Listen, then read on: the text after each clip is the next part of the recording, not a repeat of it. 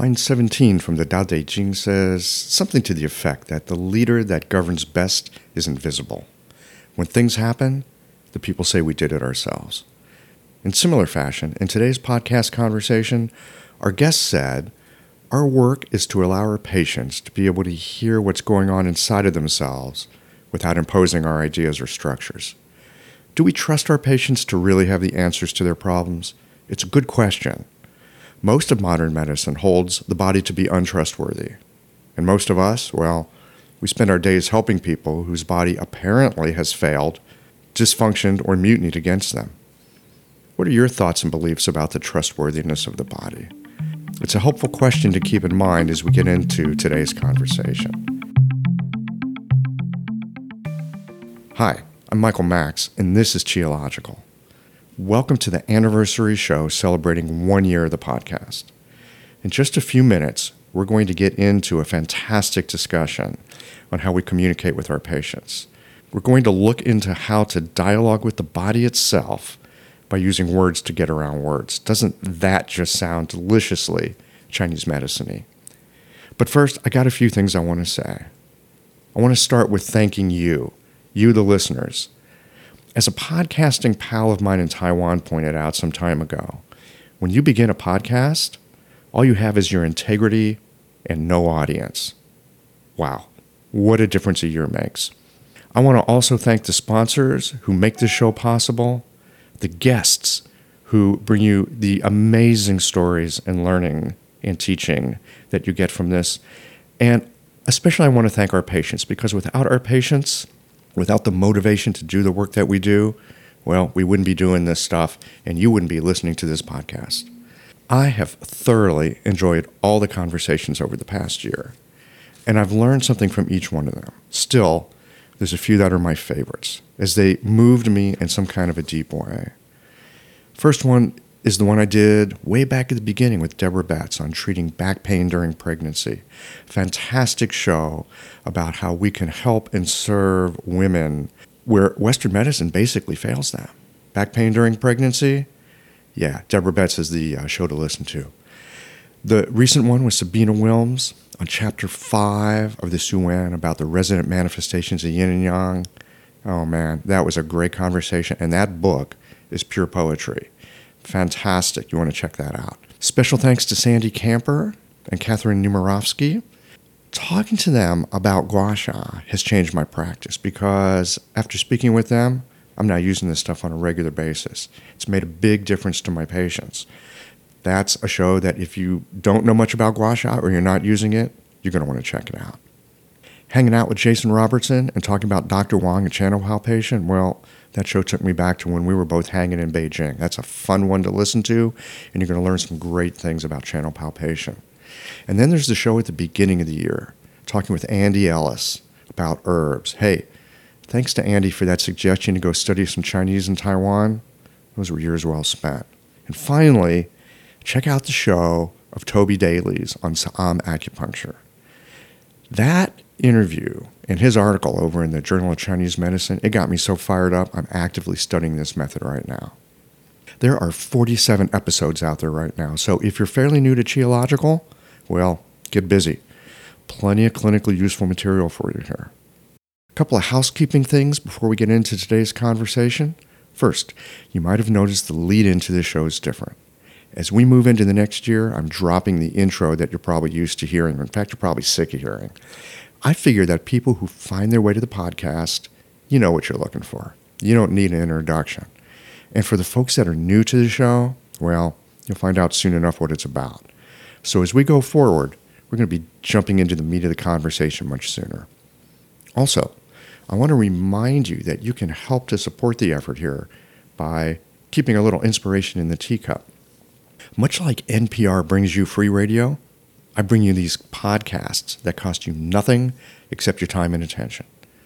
If you feel so moved, I'd love to have your financial support so I can continue to grow the podcast and continue to bring you these weekly conversations like the ones that you've been listening to. You can support Qi048 by going to the Patreon page and signing up for a monthly subscription. Subscriptions are only $5. That's right, 4 tasty podcasts a month for roughly the cost of a fancy coffee drink. Hey, if you feel generous and you want to treat me to a glass of Cabernet instead, you can also choose to subscribe at a higher level. But seriously, Patreon is great because it handles monthly credit card payments in a secure fashion, and it gives me another venue, another place where I can provide you some extra content. So you can catch that over on the Patreon side of the house. If you like what you're listening to, well, there's more of it on Patreon. If you love Qi0logical, please do consider supporting the show. You can subscribe by clicking on the Patreon button over at the website. That'll port you over there. One other thing. Oh man, now I feel like Steve Jobs at a product announcement. One other thing, I'm firing up an Instagram feed. I get some real gems in these conversations, and I thought I'd pull those out and share them with you from time to time via an Instagram. If Instagram's a thing for you, then you can follow the Qi0logical feed over at, well, Qi0logical. Okay, here comes a quick word from some of the sponsors that help to make Qi0logical possible. And again, everyone, thank you for coming on this journey with me in the past year. I'm looking forward to seeing where we go in the next 12 months. Here at Golden Needle, we are delighted to have been a part of Qi0logical since its beginning a year ago. We love to support and help bring you Qi0logical because the conversations are unrivaled. Where else can you listen to seasoned professionals deeply engaged in discussions aimed at illuminating areas of theory and practice of import to all practitioners of Chinese medicine? At Golden Needle, we know that medicine is a lifelong learning endeavor. We think the conversations here serve the acupuncture and East Asian medicine community by providing a forum for the free exchange of ideas, theory, and practice. We are dedicated to serving the practitioners who treat their patients with natural methods. Supporting Qi0logical is one of the ways that we help to serve the Chinese medicine community and their patients. We are here to support you in your practice by stocking a wide inventory of essentials you need for your clinic at fair prices. Our website offers a vast amount of information. Check out the Formula Finder, where we have categorized our products according to the format and formulas and strategies. Thank you, Qi0logical, for bringing these conversations to our community of practitioners. Thanks for all the care and professionalism, and for putting forth a library of discussions that we can all tap into when we need access to new ideas. We look forward to the conversations we'll hear in the next year. Hello, Qi0logical listeners. This is Josephine Spilka. I've been on a journey with Chinese medicine for over 30 years now. Since we're here in a show about communication, I want to share that one of the main ways I like to communicate is through questions. I love questions. They open us up to new places and feelings that can provoke insight and lead to all kinds of creativity. So let's consider this question today. What do you think is the most important ingredient in any prescription, whether it be an herbal prescription, an acupuncture treatment, or a lifestyle recommendation? I'll be back a little later in the show to share some thoughts on this with you.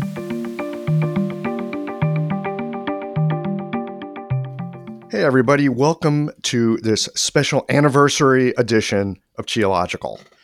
My guest today is Nick Pohl. He's one of Qi0logical's listeners who responded to the recent invitation to join me here on the show. Wow, it's hard to believe a whole year's gone by already, and here we are at show number 47. You know what that tells me? It tells me there's lots of really interesting people to talk to about Chinese medicine in our field. And it tells me that we not only have a rich tradition, we have a vital living medicine here in the present. I am particularly interested in sitting down with Nick today for this discussion because he has a deep interest in how we use words. Enough so that he wrote a book, Words That Touch. Today, we're going to explore how we connect with our patients and how we can go far beyond the usual 10 questions so as to engage with the deeper structures and resources of our patients that lives in the body. Nick, welcome to Qi0logical. Hi, Michael, and thank you very much for having me on your anniversary show, and congratulations indeed for such a fantastically interesting bunch of people that you've got together. Oh man, well, we just have interesting people in our field. Yeah. Yeah. Hey, I'm curious, how did you find out about Qi0logical? What got you clued in? I can't remember it. Just, things come to you on the internet when they're supposed to come, I guess. It's so true, isn't it? Oh my goodness. Well, hey, Nick, I'd like to start a bit with your background and what got you interested in the use of language as part of the healing process. Oh, wow. Narrative is a subject in itself. Do we believe the stories we tell about ourselves, and do they really matter? Oh man, that's great. If you want a story, and publishers like stories, especially if you've just published a book, something which does feel true in a bodily sense for me. This getting interested in language goes back to me and my relationship with my dad. My dad was an academic. He spent a lot of time writing books, not that much time as most dads of his generation with in being a dad. But the way he did show his feelings for us and the way he felt, seemed to come alive as a dad was when he was reading us stories, quoting Shakespeare, making language games. It was all about language and relationship, I guess. And I've told that story a few times, but it's still, I still feel that it is true. It's genuine. And so I started at a certain point, burned out in my normal professional career, as is often the case with people who get into complementary therapy. I got interested in acupuncture. A friend of mine said, well, you're not looking great, Nick. Go and see an acupuncturist. I went to someone who was practicing 5-element acupuncture. I got intrigued. She told me I would be good at doing something in this area. And I'm sorry to say this, but I always knew I didn't want to stick needles into people. And eventually I found shiatsu, and I just felt my hands knew something, knew a lot that my head did not. Right. And that my hands connected to the heart in a way which my head did not. And so I got into shiatsu, and I was just fascinated, and I got a really new, powerful sense of purpose. I had very inspirational teachers. Winter Jade, yeah. Winter Jade was talking about Pauline Sasaki. She came over to England each year, and she was working there with Cliff Andrews, who was one of my teachers too. And they both started doing stuff that was really interesting, really fascinating, relating to energy, relating to Qi, relating to Qi, as we call it in shiatsu, in ways that I just, I couldn't figure out what the hell were they doing? How could they see this stuff? How could they see it? How could they feel it? Yes. You're over here on the shiatsu side of the house. I love talking to you guys because I really do, because while many of us acupuncturists work in a palpatory way, yeah, you guys have these conversations with the body from such a deep sensing place. I don't even know what you call that place. Just deep, deep sensing. Well, I think that's, not to digress too much from my narrative, but for a moment, I think that's a very important point. You don't even know what to call it. And that's a central part of why I felt I needed to write the book, to explain there are some good neurological reasons why. But just to come back to the story for a moment, yeah, so I got really into doing this shiatsu. So I got invited to start teaching at the college in London where I'd studied. And then after a while, something started sort of tapping me on the shoulder and saying, this isn't the whole story, Nick. And I didn't know quite what it was. But in order to study, to find a way to understand what those great teachers were doing, I started learning NLP, which I'm pretty sure you have some acquaintance with. I have a little bit. It's fairly in the culture these days. I think a lot of people have been exposed to the structures and ways that we talk really shape our reality. And I heard, first of all, I heard that it had something to do with how our different senses relate to each other, which is very much how palpation works, how the way we touch or the way we look can sort of synesthesize itself into our conscious awareness. And I also heard that there was this NLP conference coming up where John Hicks, who's one of the co-founders of the College of Integrated Chinese Medicine here in London, he studied with J.R. Worsley in depth, and he wanted to find out how Worsley did his stuff, because Worsley, didn't reveal all that much about his kind of the magic of his mastery. And so John Hicks started using NLP, without actually telling him. I think Worsley got wise to this, and it didn't go too well. But certainly that was an inspiration for me, that one acupuncturist could be trying to, as they say in NLP, model how somebody delivers the magic. And NLP, if you remember, started from that idea of modeling how great therapists work. Virginia Satir, Fritz Perls, the founder of Gestalt, and Milton Erickson, the granddaddy of hypnotherapy in 20th century America. They were modeling these people and finding out how they did what they did. And out of that, something called clean language, which is the model that I now use, the structure that I now use, developed, but also out of the work of, mainly and chiefly out of the work of a New Zealand psychologist called David Grove. Anyway, coming back to my story. All of this exposure to seeing people using language and using rapport and getting change to happen without even touching them, I thought, wow, this is equally amazing to the shiatsu stuff. And probably, if I'm honest, I'd say I probably wanted to give up shiatsu and just do that. But something didn't allow that to happen. And I'm so, so grateful that it didn't. Because now what I've got, I feel, is really what works for me. It's a combination of listening to language and listening to words. Listening to language and listening to the body, listening to the Qi, and noticing how they interact so fluently and fluidly and resonantly. And in a way, if you leave out the language, you're leaving out a huge part of the person that you're working with. And I'll go into that in a bit more detail. But that's the story. Does it make sense? It has a happy ending. Well, to me, it totally makes sense.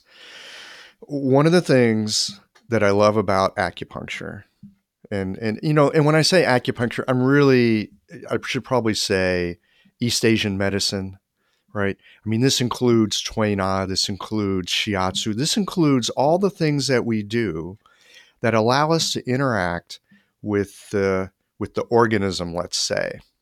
Yeah. Right. And one of the things I think is so fantastic is we can use our hands or we can use our needles, and people can have deep, deep experiences that they might have after months or even years of therapy. Yeah. Because something in the body just shifts, and eventually it will float up into consciousness. Now, the words can be really helpful, and things like therapy can be helpful because you're using words to fill in all these blank spaces that, people kind of get lost in, whether that's a psychological kerfuffle or, some sort of, more physical kind of thing. Of course, we know from the work that we do that the body and the mind are an integrated fabric. So we can really work anywhere. And so I'm particularly interested in how we can use both the words we use and the ways that we touch to help people get more information about themselves. Because it seems when people get more information about themselves, they often just can sort things right out. Yes. To bring that information into consciousness does help, in my opinion.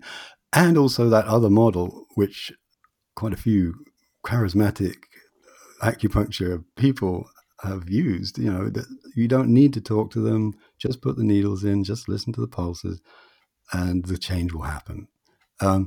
That's one way of thinking about it. For me, I think it's almost like a hare and a tortoise thing. I prefer the tortoise approach. I feel that if I can encourage the person I'm working with to develop a more mindful relationship, first of all, with the symptom that's brought them along, secondly, with their whole mind, body, or body mind, I would call it, then they will be developing a way of being with themselves and being in life that allows these things to come into consciousness.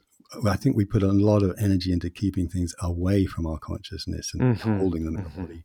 And that's all I say to people. That my only marketing ploy these days is to say, I'm helping you to develop a more mindful relationship with your own body.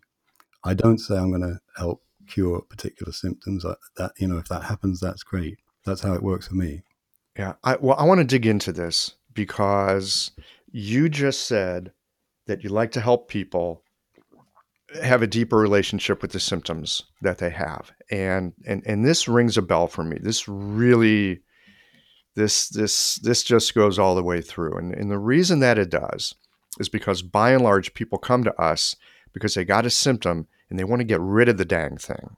And yet, I've seen so many times in my practice, the symptom is some kind of messenger. It's some kind of placeholder. It's some part of them, a very loyal part of them that is not going away until a certain message gets heard. As a practitioner at this point, I've even gotten to the point where if people have a certain symptom, I want to be darn sure that I don't take away something that they actually need to listen to. Yes. And I think I'd like to know more about how you help people deepen their relationship with a symptom so that maybe it can get heard or it can get resolved in whatever way it needs to get resolved so that things actually do get resolved and not just silenced and sort of kicked further down the road. Yes. I think that's a really important point about the power of things like acupuncture and herbal medicine. They can actually make changes which are not necessarily appropriate for the whole ecology of the person. They can just flick a few switches and maybe, rather like hypnotherapy is incredibly powerful, but it only works for a bit if the ecology of the person doesn't really want that change. So that's why I'm talking about the tortoise approach. Is if you go more slowly and you work with people who are genuinely willing to explore this, then you tend to get change happening at exactly the right pace for the whole system. And so I usually begin just with a little kind of mindfulness, meditative awareness process, asking a person just to sit quietly. If they don't know anything about mindfulness, I just talk them through it a bit. If they do, and most people do nowadays, it seems, if they do, then they just enter into that kind of state themselves. And we just begin in our shared field of togetherness to use some very, very simple questions to help them explore the sense of the symptom and what it might be telling them or where else it might be leading them and so on. Very rapidly, in most cases, the body-mind just loves it. It just says, wow, somebody is listening to me at last. And it begins to unfold in its own non-verbal way the kind of links and connections that we need to become aware of if we want to work with this. Then at a certain point, I just ask people, would you like to lie down now? We can explore this more with the shiatsu and energy work. And we can carry on talking, or the person can just drift off into some other zone. Or indeed, as I work, can drift off into some other zone, non-cognitive zone. And by the end of all that, people find that the changes that have happened are the right changes, and they're not too fast and they're not too slow. It seems to be the way that it works well for me. Yeah. Can you give us an example of this?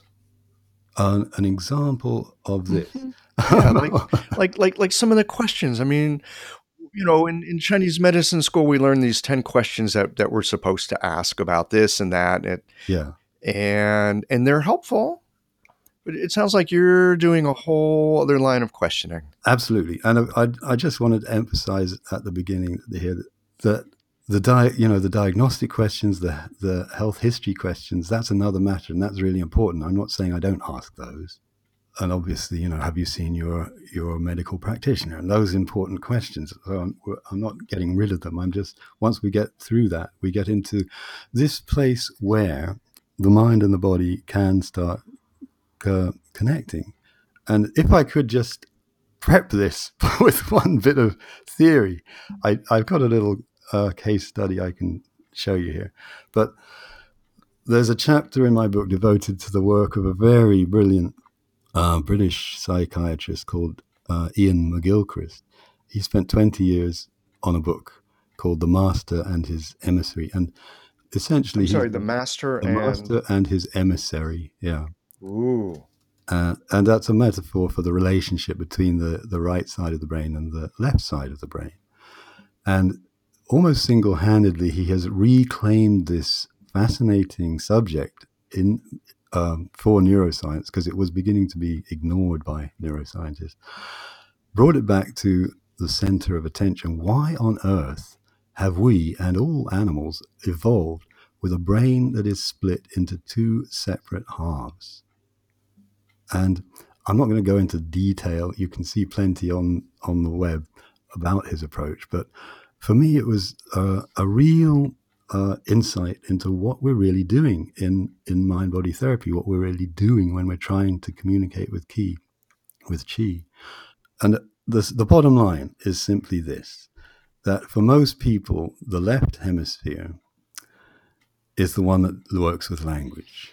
That's where the language centers are. In the terms of content, the left hemisphere is the side that loves to label things, to give things names, to put things into categories. It has interesting tendencies and predispositions. It is a bit like a manager. It doesn't. And it loves to think it knows what's going on. Exactly, and that's the emissary part. Interestingly for us, its way of thinking about the body is as a machine made up of separate parts, which when they go wrong need to be fixed. And I think that's how most of our clients usually come in at the beginning. They're in their managerial mind. They've got something that's gone wrong in the body. They're probably even annoyed with it by now and fed up and frustrated and so on, impatient. That's why they're in our office. Yes. And that very, very left hemisphere approach is dominant. And it is usually dominant in our daily life. It's the manager that gets us through our everyday life. The right hemisphere, on the other hand, that's an interesting expression, isn't it? On the other hand, is the one which is much more intimately connected with the body in the sense of the feelings that come up from inside us, from the guts, from the heart, from that kind of felt sense that they talk about in focusing, come up into conscious awareness. They come into the right side of the brain. That's the right side that is much better equipped to sense and interpret the somatic information, the emotional information that's coming at us all the time.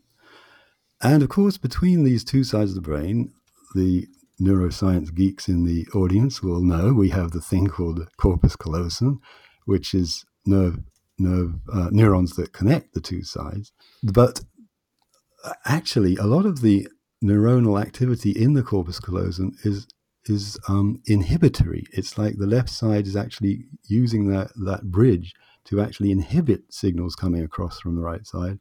Vice versa sometimes. It's like each side has to be doing its own thing and at the same time somehow sampling something of what's going on in the other side. Oh my God, it sounds like the American political situation. I'm sorry, it just sounds so much like that, which is why I love Chinese medicine, because Chinese medicine has this metaphor of the human body with all its organs as a governmental system. Why do we talk about right wing and left wing in politics? Because, it's interesting in itself.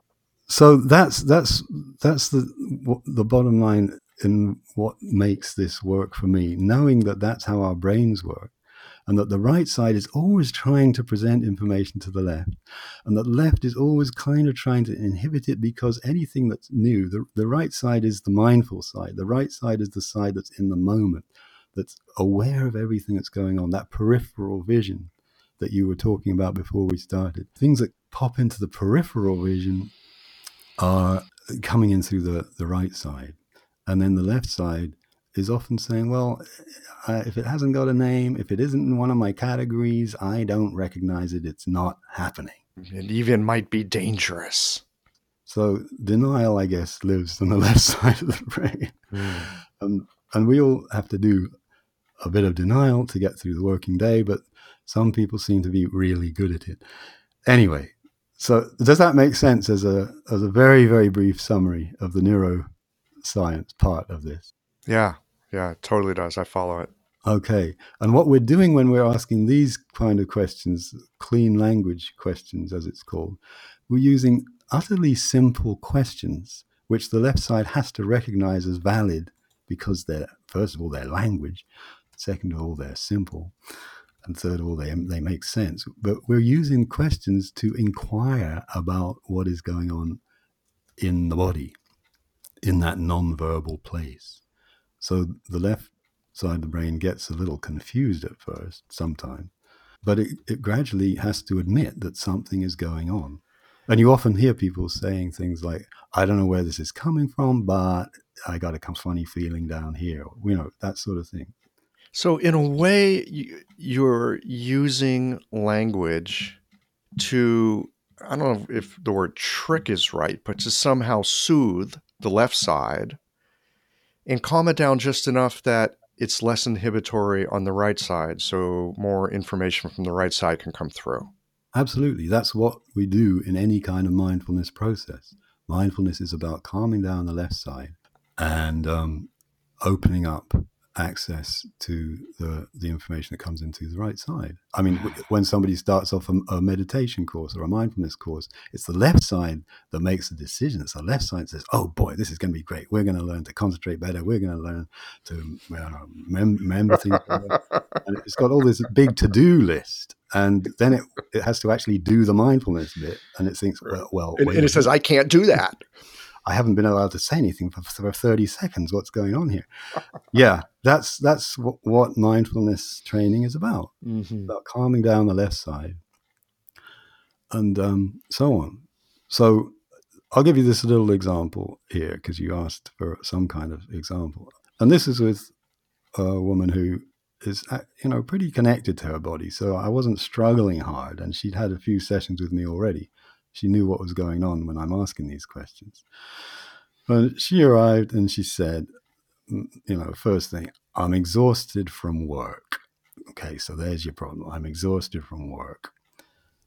Now, I don't make any presuppositions. The point about clean language is the therapist, the practitioner, makes absolutely no presuppositions at all about the meaning of that. That's why it's called clean. It's supposed to be keeping the client's, the patient's space clean of my stuff, my agendas, my desire to help, my interpretations, my diagnoses, and all that stuff. I just keep them all out because the questions are too simple to allow them in. So my first question is, and where is that sense of exhausted? Using her exact word, exhausted. So I'm exhausted from work. And where is that sense of exhausted? So that obviously is a direct invitation to get some somatic information, probably. She might say, well, it's in my head. But anyway, that's my question. Where is exhausted? And her answer is, it feels very tight across here. And she gestures across the front of her abdomen. So she's already into feeling. Not that many, you might find some patients aren't getting into that so quickly, but she's certainly, when I ask her, she becomes aware that it's very tight across the abdomen. My next question is just to gather more information. And is there anything else about really tight across there? And then she says something interesting. I really want to do a good job. I really want to please them. I really want to please them. Which is not somatic information. It's something much deeper, isn't it? That's psychological stuff. Okay, so I don't make any presuppositions again. I just ask her, and is there anything else about really want to please them? And she says, well, it gets tighter here. She suddenly feels across her abdomen that it's getting even tighter. So that was the second bit she said was, I really want to please them. And it gets tighter when she says that. So now I go back to the first bit she said, anything else about do a good job? And then she says another interesting thing, that comes from my heart. Like she's suddenly aware that there's a feeling in her heart about doing a good job. And the way she said it sounded like it was quite a healthy thing, whereas it looked pretty much as though the tightening in the abdomen and really wanting to please them wasn't such a healthy thing. So already it's kind of, from one little thing she said, we're getting some differentiation. The actual movement of the qi is looking different. The locations in the body of these different things are becoming clearer. So my next question is, I decide let's go with the please them thing. Anything else about you really want to please them and tighter there? So again, I'm using her exact words, which is very important. And then so her awareness, her attention comes back to the abdomen, and she says, it's like a layer around me. Oh, now it's outside the body. Yes, exactly. So I say, and what kind of layer around you? And she says, protection. And I say, and is there anything else about protection? And she says, it comes out from here, gesturing again to the front of the abdomen. It comes out from here. So now she's really getting into some sense, whatever it may be, of something moving from out from the body and into the energy field around her. And it's got something to do with protection. And I just say, and then what happens? And she says, it literally takes a lot out of me. It's draining me. And that's really interesting. She's aware that there's something moving out from the abdomen and that it's taking something out of her and it's draining her. So that really does seem to start linking back into her first thing about I'm exhausted. Mm-hmm. And when I say, and when it's draining you, what would you like to have happen? Now that's a different kind of clean language question. That's switching, asking, inviting the patient to switch into, well, what would you like to get from this? And the question we use in clean language is, what would you like to have happen? So, and when it's draining you, what would you like to have happen? And she said, to know better how to look after myself, Mm-hmm. which is pretty sensible. And then I asked, and how would that be?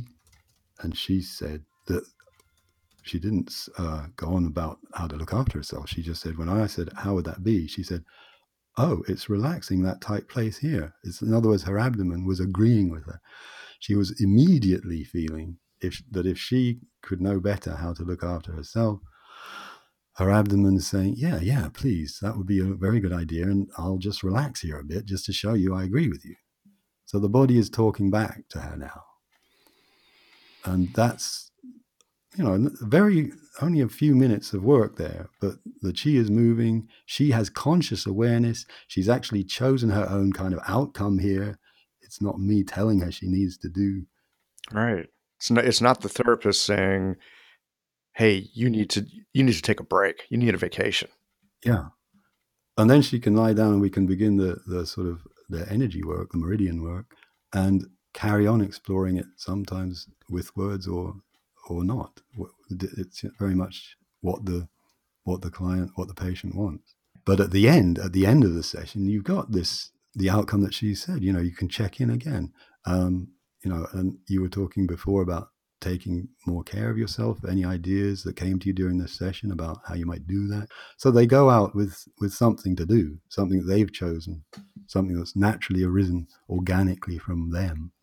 And I think that's a pretty good process myself. Yeah.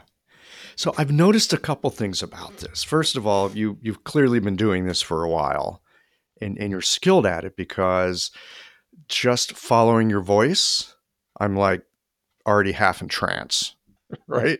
A little Milton Erickson-y there, right? Yeah. So, I mean, some of it is our ability to focus, our ability to be present to the other person, somewhat present to ourselves. I'm curious to know how you kind of track what's going on in all this, because as you went into this and you're saying, yes, these are very simple questions, you started going into it, and I'm already like, golly, you're in this deep place, and how do you know what's up and what's down? Does that question make sense? Well, it's really interesting, because what we're looking at in clean language is the sort of embodied metaphor. So if you say, how do you know what's up and what's down? You have to pay attention to language in that level of detail. We use up to mean things which are generally positive. When I'm feeling up, I'm feeling good. We use down to mean things that are generally negative.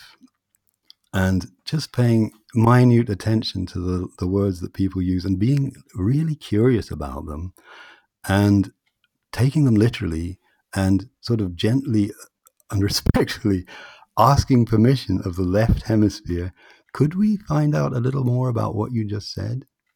That's the intention, that's the feeling behind these kind of questions. And the left hemisphere will say, well, no, what I just said is what I just said. There's no need to go any deeper into it, because that's where the left hemisphere lives. It lives in a virtual world of language. It's like the language doesn't have to connect to anything real in the left hemisphere, but we're inviting it to get into the body via the right hemisphere. That's what we're doing. Well, I've noticed too, in the way that you were doing this, and I've read some of your book as well, that you often will link things together with the word and.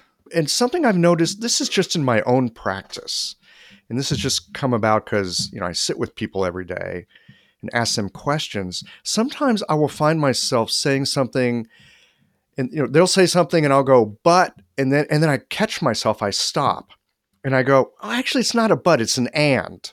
And then I'll ask them some kind of a question. I've noticed this for myself, that but really will stop something, and kind of invites a little more information to come out. Well, they mean different things, obviously. And also, where the right brain comes into the understanding of language is in the sounds, in the way that the sounds, the vowels and the consonants, the rhythm, the pace, the tone, the emotion in the language, the way that all these things register in the patient's voice or in my voice, those are appreciated by the right brain, not the left. So all that aspect of language is also there, but it's the right brain that's tuning into that. So literally, but begins with a consonant. That's a hard one. Mm-hmm. It's a noise to the ear, and is very soft and a connecting kind of word. Yeah, you can just feel it emotionally, can't you? Yeah, okay, I got it. I feel that. And there's something you said in our email conversation before just setting up this interview. You said, sometimes I use just a few needles to, quote, set the change that already rippled through the room during the, quote, interview. And I just thought that was lovely. That's exactly how I think about how I use shiatsu, that I'm trying to get the change to ripple through the person's body, through their mind, through the room, as you so accurately point out. It ripples through the whole field between the two of us. It's registered in my body too. And then would you like to lie down, and let's set that. Let's allow that change to make its way through the whole mind-body system. Yeah, it doesn't happen in every interaction I have with patients, but it happens often enough, and it is a palpable sense. I mean, something really ripples through the room. Something will come out, usually the patient's mouth. Sometimes I say it and I feel it, but often the patient says something and it just about knocks me over. Yeah. And sometimes they will catch it as they say it, but more often they will not. And so because I caught it, I simply feed it back to them just as a way of double checking that I heard it correctly. And when they hear it coming back to them, they go, yes, that's right. And then often they'll say, how did you know? Right? How did you know? And I'm thinking to myself, because you just told me. Mm. And sometimes I'll tell them that. It's like, how did you know? Well, you just told me. They'll be quite shocked by that. And there's a good neurological reason for that, which is simply that the part of the brain on the left, in the left hemisphere, that is in charge of speaking is separate from the part which is also in the left hemisphere, which is in charge of hearing. So when we're speaking, we're not necessarily hearing ourselves. And that's obviously you're doing it really effectively in your way. And the clean language questions are designed to do it by specifically using the exact words that the client just used, Mm-hmm. and putting them back in these very simple questions. So it's not really the questions themselves that doing the work. It's the words, hearing your words back. You know, in a way, you don't need to ask any questions. You could just say the words back with your eyebrows slightly higher, and it would have the same effect. I recently read a fantastic book on negotiation, and it's written by an ex-FBI hostage negotiator. Oh, I've heard of this. Someone else recommended it. Yeah. This guy, his name is Chris Voss. Hey, you acupuncturists listening to this, Chris Voss never split the difference. If you want to run a business, any business, if you want to get along better with your spouse, this book is fantastic. When I first heard the words FBI hostage negotiator, I thought, oh, this is a really gloves off, hard knuckled negotiation. Nope. Super soft, based on the work of Carl Rogers. It's based on empathy. It's based on connection.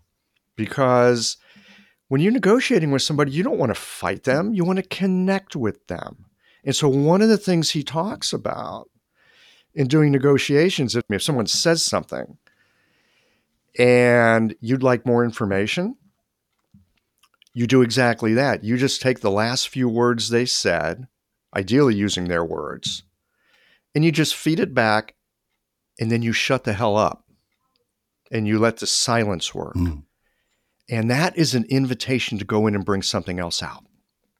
And you can use this in negotiations for the lease on your office, or you can use this in sitting with a patient, not to manipulate them into something, but to invite them into a deeper experience of their own experience.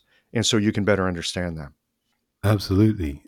And one way to think about it, it comes from another researcher. This is Alan Shore, who's based in California, who spent many years thinking from a psychotherapist. He's a psychoanalytic psychotherapist in his background, but he did a lot of research on this essential question in psychotherapy: is it just the language, or what else is going on?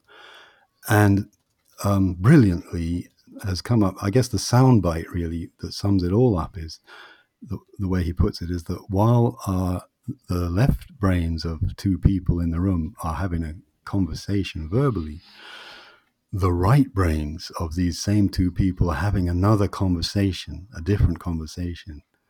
And that's the way I think about it. I'm using the clean language questions to bring some sense of both these sides of the brain can be listening to the same conversation. But at the same time, there are things which I'm aware that I'm doing, especially when I'm actually doing the hands-on work, that will never come into my cognitive awareness. And that there's just this really deep conversation going on between my hands, my embodied sense of self, and the person's energy and body.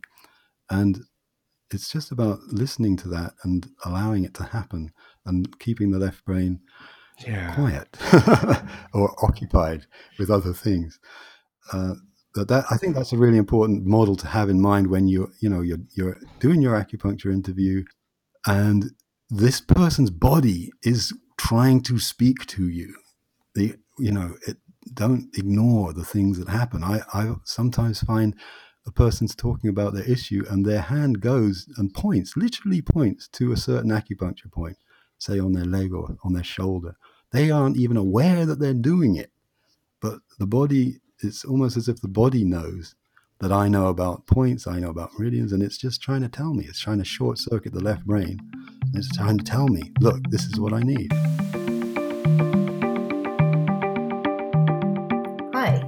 Josephine here again. I hope you've been enjoying this episode and considering my question. What is the most important ingredient in any prescription?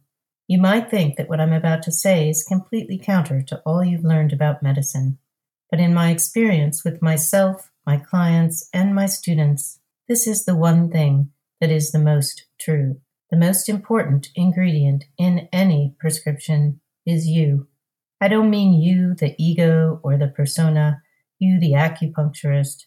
No, I mean you, the living, breathing, sensing being who has feelings, perceptions, and thoughts arising in every moment. When you are listening to a person's pulse, looking at their tongue, or hearing them speak, what is arising inside you will be the most important guide for creating a powerful prescription of any kind. No matter where you are in your journey now, I wonder if you feel connected to your own knowing, to your own power as a practitioner. What might you need now to feel more connected, more confident, more strong in your own practice? I'd love it if you'd talk to me. Email me at josephine@essencepresence.com or go to essencepresence.com. I'm looking forward to hearing from you. Now, let's listen to the rest of today's conversation. I love this idea that when we're sitting in the room with a client or a patient, the left sides of our brain are having a conversation. The right sides of our brain are having a conversation. That those are both going on. They're going on in very different realms. I am curious to know what you do for yourself when you're working to help quiet the left a bit so that you can dip into what's coming up from the right, even if you will never know completely cognitively what's going on there. How do you quiet the left down and then kind of know that you're plugged in? There's so many ways to talk about this. The guy that does it for me is the Zen master who wrote, or he Suzuki Roshi. He wrote that book. It was recorded lectures actually. Some of his students and he who put it all together. And he talked about beginner's mind and expert's mind. That really famous quote: "In the beginner's mind, there are many possibilities. In the expert's mind, there are few." And I don't think that means that the expert's mind is bad and the beginner's mind is good. It means we need to recognize these two sides of ourselves. And once you put it together with that neurological stuff about right hemisphere, left hemisphere, you see, oh yes, the expert mind is the left hemisphere that knows and categorizes and has choices to make and decisions to make. And outcomes to secure and so on, treatment plans to fulfill, boxes to tick. That's the left hemisphere, that's the expert mind, and it needs to be able to do its thing. Then there's the beginner's mind, which, as he says, I've got the quote here, I think, the practice of Zen, he says, is beginner's mind. That's it. In a nutshell, the whole practice of Zen is beginner's mind, empty, free of the habits of the expert, ready to accept, to doubt, open to all possibilities. And that's the mind. I just do a little deal with myself every time I sit down next to the client, ready to start some shiatsu, that this is beginner's mind time now, please. And the emptiness, in Zen philosophy, the whole idea of emptiness is the place to come from, that emptiness from which everything arises. That's it. Just be empty and allow things to arise, and keep that expert mind as the loyal servant. That's what the title of Ian McGilchrist's book, The Master and His Emissary, means. It's like the master is beginner's mind, the emissary is like the chamberlain, the prime minister, the loyal assistant. So we're talking heart and pericardium functions here. Very much, I think, yes. The way the heart and the brain talk to each other, or don't. Hamlet says, at the beginning of Hamlet, he's really troubled because his father's just died very suddenly. Nobody knows how or why, so he's traumatized. Meanwhile, his uncle has married his mother within a few months, and they're having a huge party to celebrate. Only a few months after his father's been buried, he's the only one in the whole court who finds this odd, and he says, "Break, break my heart, for I must hold my tongue." Oh my! Oh, And it's very embodied, isn't it? It's like his tongue can't actually speak the truth, and so his heart breaks. That's so Chinese medicine, isn't it? oh man, isn't it though? Well, and it's a source of so much trauma when you think about it. Mm. And the source of the so-called talking cure. The idea that when we begin to speak, when the tongue begins to move, and what's in the heart can be expressed, then things begin to heal, or at least to be heard. Well, and I'm going to express my loss of some Chinese medicine basics here, but isn't the tongue related to the heart? Doesn't the heart open to the tongue? I think that's exactly. Yeah, we have that in Chinese medicine, don't we? Yeah, there it is. I love it when you see these absolute exact parallels between Western culture and Asian culture. That's one of them. And of course, in Shakespeare's day, unlike now, the language was very embodied. Well, then again, we got Shakespeare. I mean, maybe the language was embodied, maybe it wasn't, but you got someone like Shakespeare. That guy knows how to use some language. Yes, and in a very embodied way, yeah. Well, I realize I might need to go reads me a little more Shakespeare here. Oh, please do. Geez. I could go on with that one. That's the great thing about that quote, that Hamlet's actually talking to his body, to his heart. And this sense that you can communicate with your body, of course, is what's coming back now in mindfulness. In mindfulness, we bring our attention to the body. We listen to the body. We wait for some response to come in certain kinds of mindfulness. Yeah. And I just think it's wonderful, the times that we are living in, honestly, the way that East and Western things, and not just Eastern and Western things in terms of complementary stuff, but the way that science and the so-called wisdom traditions are coming together. The mindfulness is a wonderful example of that, because mindfulness would not be such a big thing as it is right now if it weren't for the fact that academic research, extremely expensive double-blind clinical testing has been done on mindfulness. And it was when those tests showed that it was as effective, if not more effective than antidepressants for depression, that's when the boom in academic studies of mindfulness began. There was an exponential growth in papers written about it from that time on. So the coming together of these things is, I think, these are the times that we're living in. In some ways, we're so lucky to be living in this time. Yeah. Hey, I want to get back to something that you said earlier in the show that really caught my attention. And I think it's germane to the conversation at this point. You said that there are neurological reasons for not knowing something when we're working. Do you remember saying that? Yes. That's what I meant about the left brain not wanting to know stuff. And for not being able to give a name to something, I think is what you said. Mm-hmm. Something like that. So I have a specific question about that. And the question is this, because the left side, and I'm speaking here of me and my experience, maybe the listeners have this experience too. There is the left side that wants to make the diagnosis. There's the left side that, wants to do something because, I'm being paid to do something. Yeah. And then there's just, my own ego that feels like I want to make sure that I'm giving money's worth. And at the same time, there's a part of me that does trust the piece that I don't know, but often I don't really trust. How can I and if the listeners have this issue too, quiet that left brain down just another turn or two on the volume dial? Well, how you do that, I think it's just do some mindfulness, whatever works for you. I don't mean you have to sit and meditate, but bring your attention to your body in a mindful way. That doesn't mean go to the gym and pump weights. It means bringing your attention to your body in a mindful way. I mean, I can walk my dog in a mindless way when I'm just taking her around the block because I've got to walk the dog.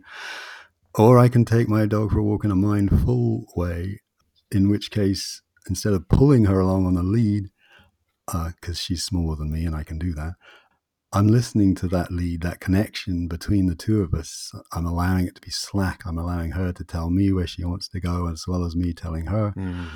I'm feeling my feet on the pavement, and so on. I'm becoming more aware of the impatient thoughts in my mind. I'm coming back to my breathing. I'm aware that we are two mammals together, engaged in an enterprise of walking. And all these things, that's all there is to it, I think. So you take yourself back into your physiologic, kinesthetic being. I mean, here's my left mind again, which loves to think it's running the show. It's usually wrong. It's often wrong, but it likes to think it's running the show.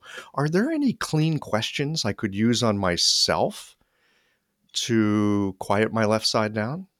Well, we can experiment now if you like with that. Would you like to try that?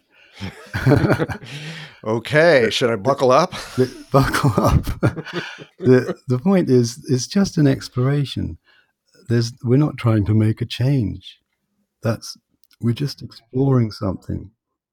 We're just exploring something. And that is a really important attitude to have in mind, I think, in any therapeutic work. Because if you already think, well, I've got to make a change for this person, you're setting yourself up in an unnecessary way. The woo way, the non-doing doesn't really have a chance to get in there.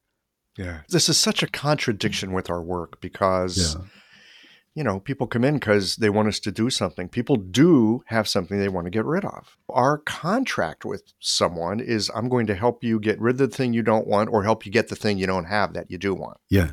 So here we are being these East Asian medicine practitioners putting that over on the side and saying, we'll see what happens. Yeah. So, well, how would you frame that? How would you describe this relationship you have with the left hemisphere's way of thinking? Oh, wow. I have to make some notes as we go here. Yeah. Okay. Here we go. And the contract is also important, that we need to just agree that maybe we've got 5 minutes to explore this. We're not going to do a whole psychotherapy session. I'm not a psychotherapist. No. We're not going to do a whole. And so on. Yeah, let's take 5 to 7 minutes here. Okay, 5 to 7. And the other part of the contract, Michael, is that you're as much in charge of this process as me. Okay. Yeah, we're in it together. I'm not an expert in any sense here, except in the use of the language. Mm-hmm. You're the expert, and we're trying to tap into your expertise. Yeah. Okay. So when you were asking me about the left side of my brain, it's the part that really likes to think it knows what's going on, and it likes to feel proud of itself. It really likes to think it knows what's going on, and it really likes to feel proud of itself. So there's two things. Mm-hmm.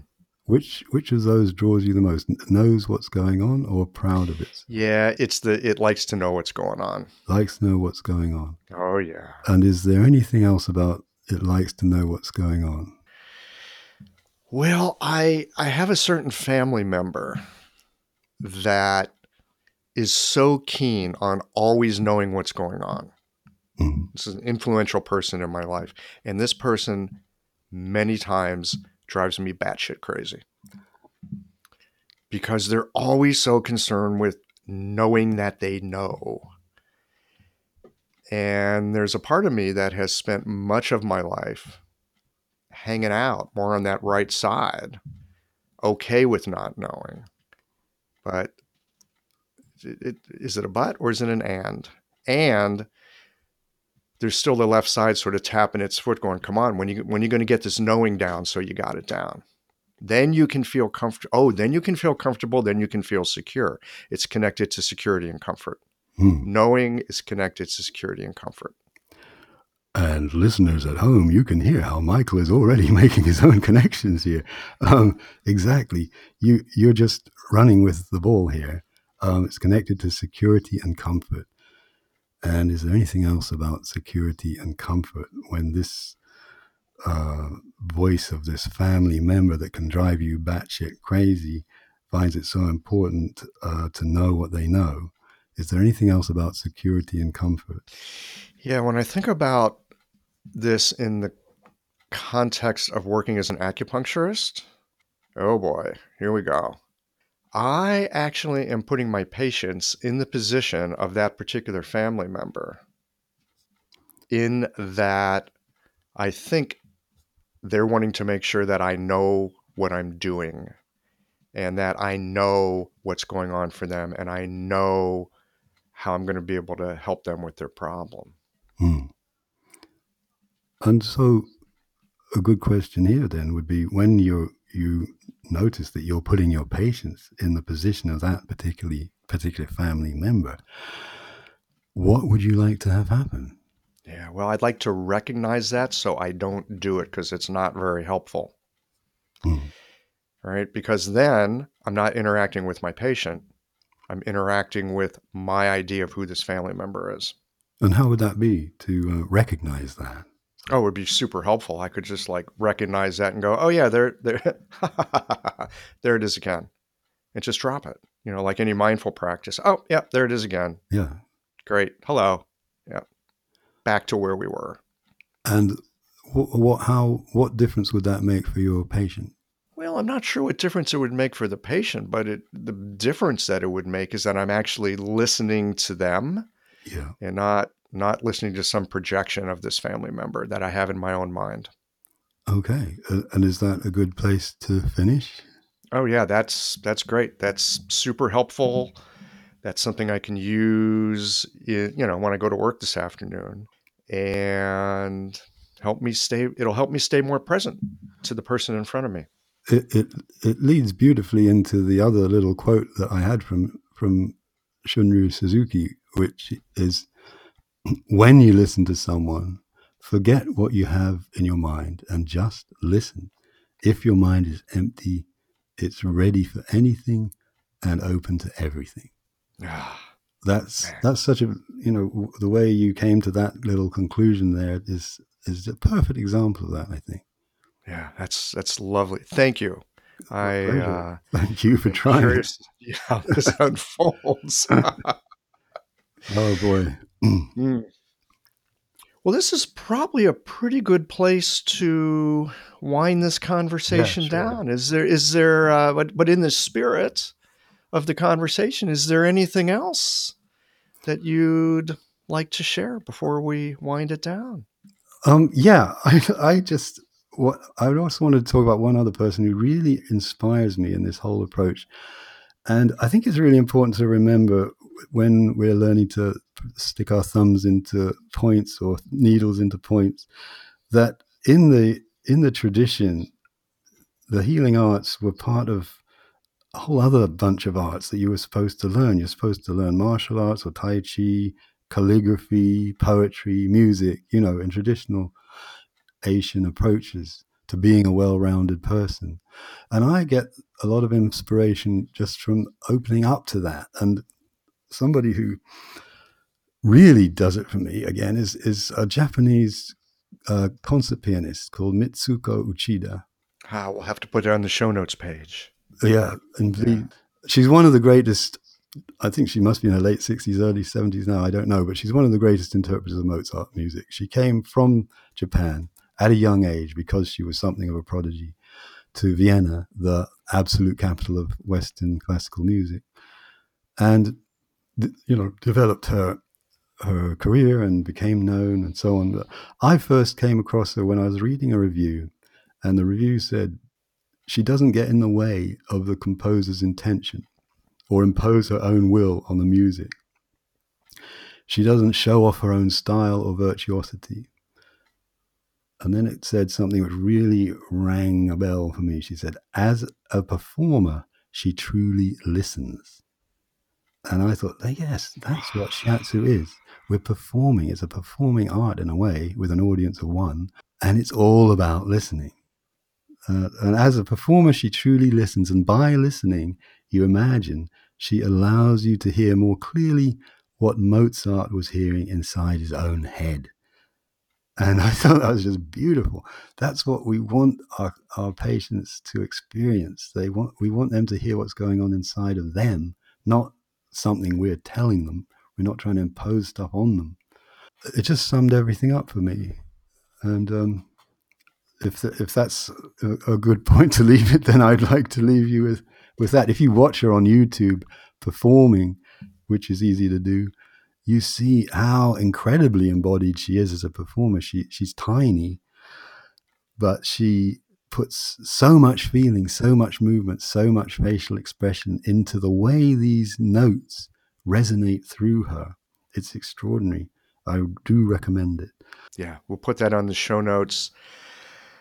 I am looking forward to having a visual of a person who is both performing through the process of listening. Yeah, exactly. Yeah, that sounds great. Nick, thank you so much for joining me here at this anniversary edition of Qi0logical. And congratulations again, and please keep going. Thanks, Michael. Well, friends, that's it for today's anniversary show. I hope that you have enjoyed this conversation with Nick as much as I have. Hey, I've got a little something extra for you here today. It's a conversation. You'll find it over on the Patreon side here in a week or two. It's a conversation between Najimle Carroll-Jones and Lorraine Wilcox. Both of these acupuncturists have been at it for a long time, and they knew each other many, many years ago when they both worked at NPR. It's an opportunity for them to catch up with each other over the years. I think you'll enjoy that conversation. Here's a few minutes of it. And if you want to listen to more, Patreon is the side of the house to go check out for that one. Again, thank you for joining me for this anniversary podcast. Now let's have a quick listen to this other conversation that I think you'll enjoy.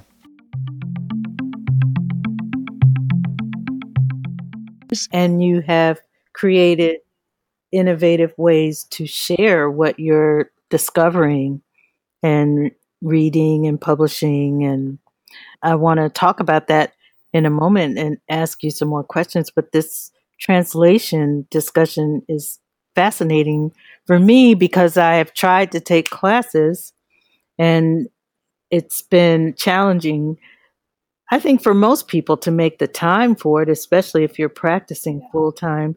You have to make the time.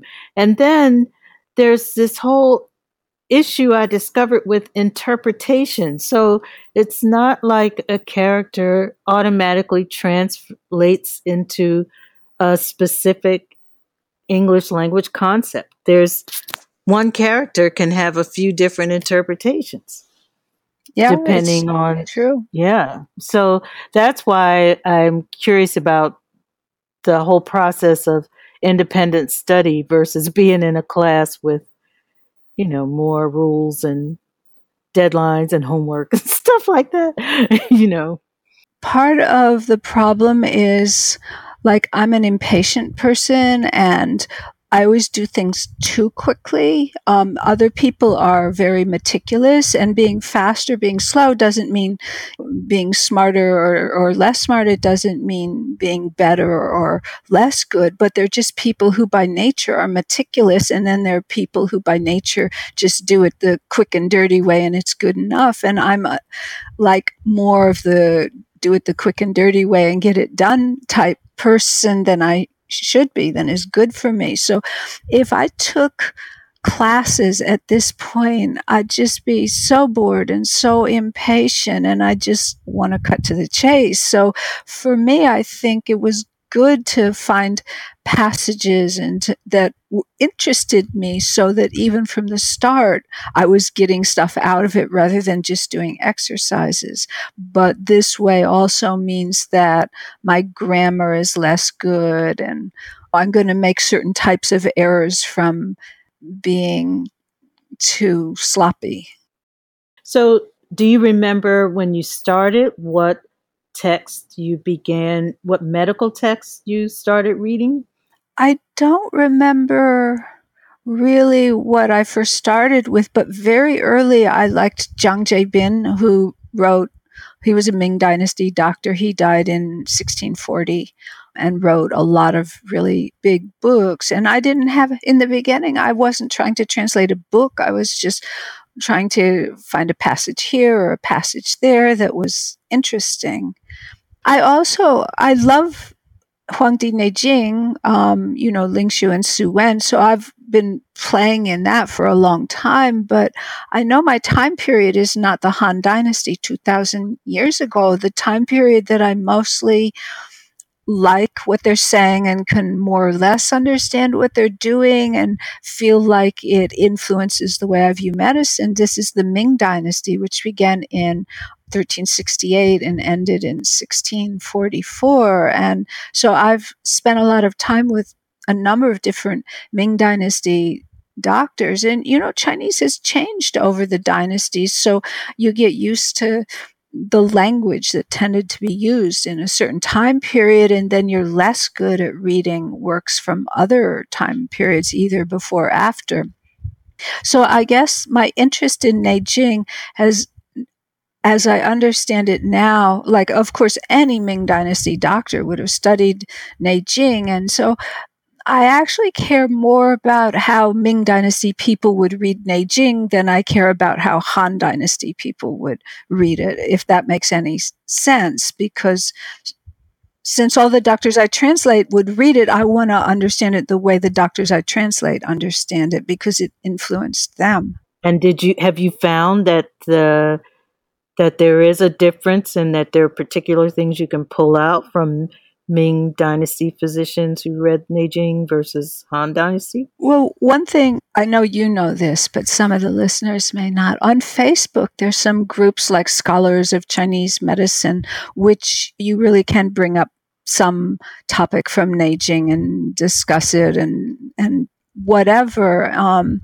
one of the things that we've been discussing lately, and I think is important to understand, is that when Neijing was written, it was much more channel-based, and not all the points were in it, and even some things that are point names today were probably regions in Neijing. And so if Chuipun, which is the name of stomach 12, in Neijing meant the whole supraclavicular fossa and not the one particular point, but in the Ming Dynasty, they were more inclined to read it as the one particular point, which isn't how the Han Dynasty people saw it. I don't know if that's too weird a example, but... Oh, that's very helpful. I mean, it's really fascinating to discover these different ways of even looking at the statements in the books, and how there are lots of different ways to interpret what's being said and then to adapt for your own practice. So yeah, the ideas are interesting. This is what happens is we think we know stuff because we learned it in acupuncture school. And of course, this stuff is part of TCM style. But if I go back and read Ming Dynasty stuff or Han Dynasty stuff, knowing the things that I think I know now, I'm going to misinterpret, because the same term may have had different implications at that time, may refer to something else at that time. And so one of the things that's really been hard to learn is like kind of to strip away the things I think I know now and try and only know the things that, say, the Ming Dynasty doctor would know for that period of that I'm translating that. So it's kind of like creating a virtual Ming Dynasty mind, as opposed to using my 21st century mind when I read.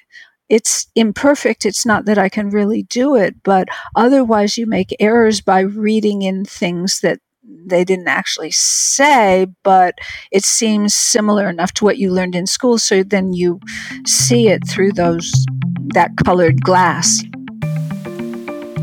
Hey friends, thanks for listening to Qi0logical. I hope you enjoyed the show. If you like it, share it with a few of your friends. And if you'd like to get more of this kind of content, I've got some extra stuff over on the Patreon page. The Patreon page allows you to help support the show by becoming a contributing subscriber.